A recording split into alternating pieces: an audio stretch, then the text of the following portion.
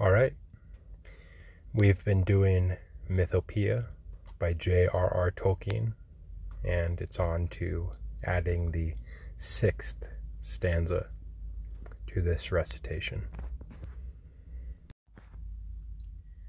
To one who said that myths were lies, and therefore useless, even though breathed through silver.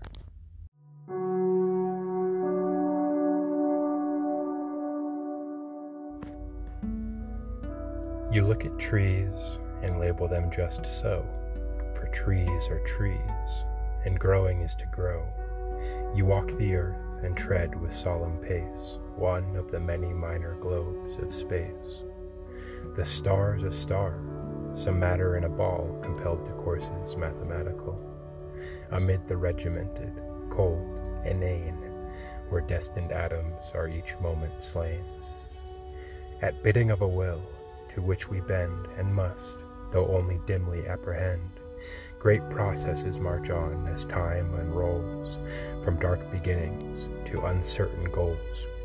And as on page overwritten without clue, with script and limning packed of various hue, an endless multitude of forms appear, some grim, some frail, some beautiful, some queer, each alien except as kin from one remote origo, gnat, man, stone, and sun. God made the petrious rocks, the arboreal trees, Tellurian earth and stellar stars, and these homuncular men who walk upon the ground with nerves that tingle touched by light and sound. The movements of the sea, the wind in boughs, green grass, the large slow oddity of cows, thunder and lightning, birds that wheel and cry, slime crawling up from mud to live and die. These each are duly registered and print the brain's contortions with a separate dint. Yet trees are not trees, until so named and seen, and never were so named till those had been whose speech's involuted breath unfurled faint echo and dim picture of the world.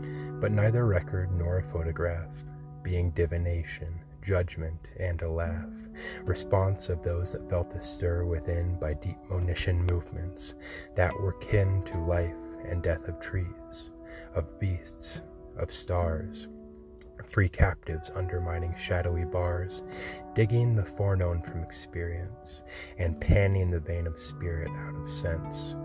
Great powers they slowly brought out of themselves, and looking backward they beheld the elves that wrought on cunning forges in the mind, and light and dark on secret looms entwined.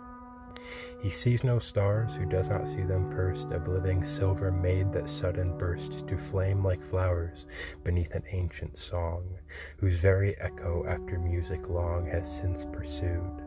There is no firmament, only a void, unless a jeweled tent, myth woven and elf patterned, and no earth, unless a mother's womb whence all have birth.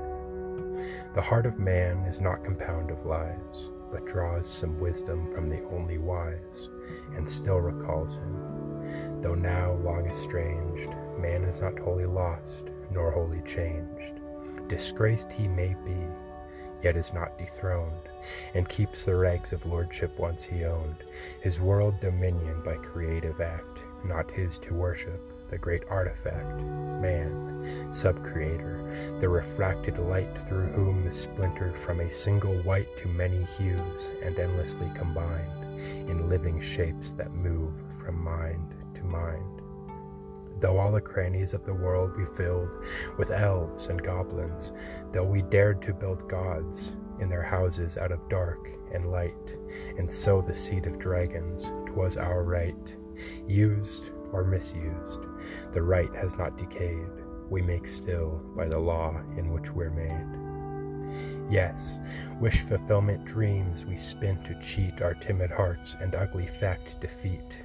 Whence came the wish, and whence the power to dream, or some things fair and others ugly deem? All wishes are not idle, nor in vain. Fulfillment we devise, for pain is pain. Not for itself to be desired, but ill, or else to strive, or to subdue the will.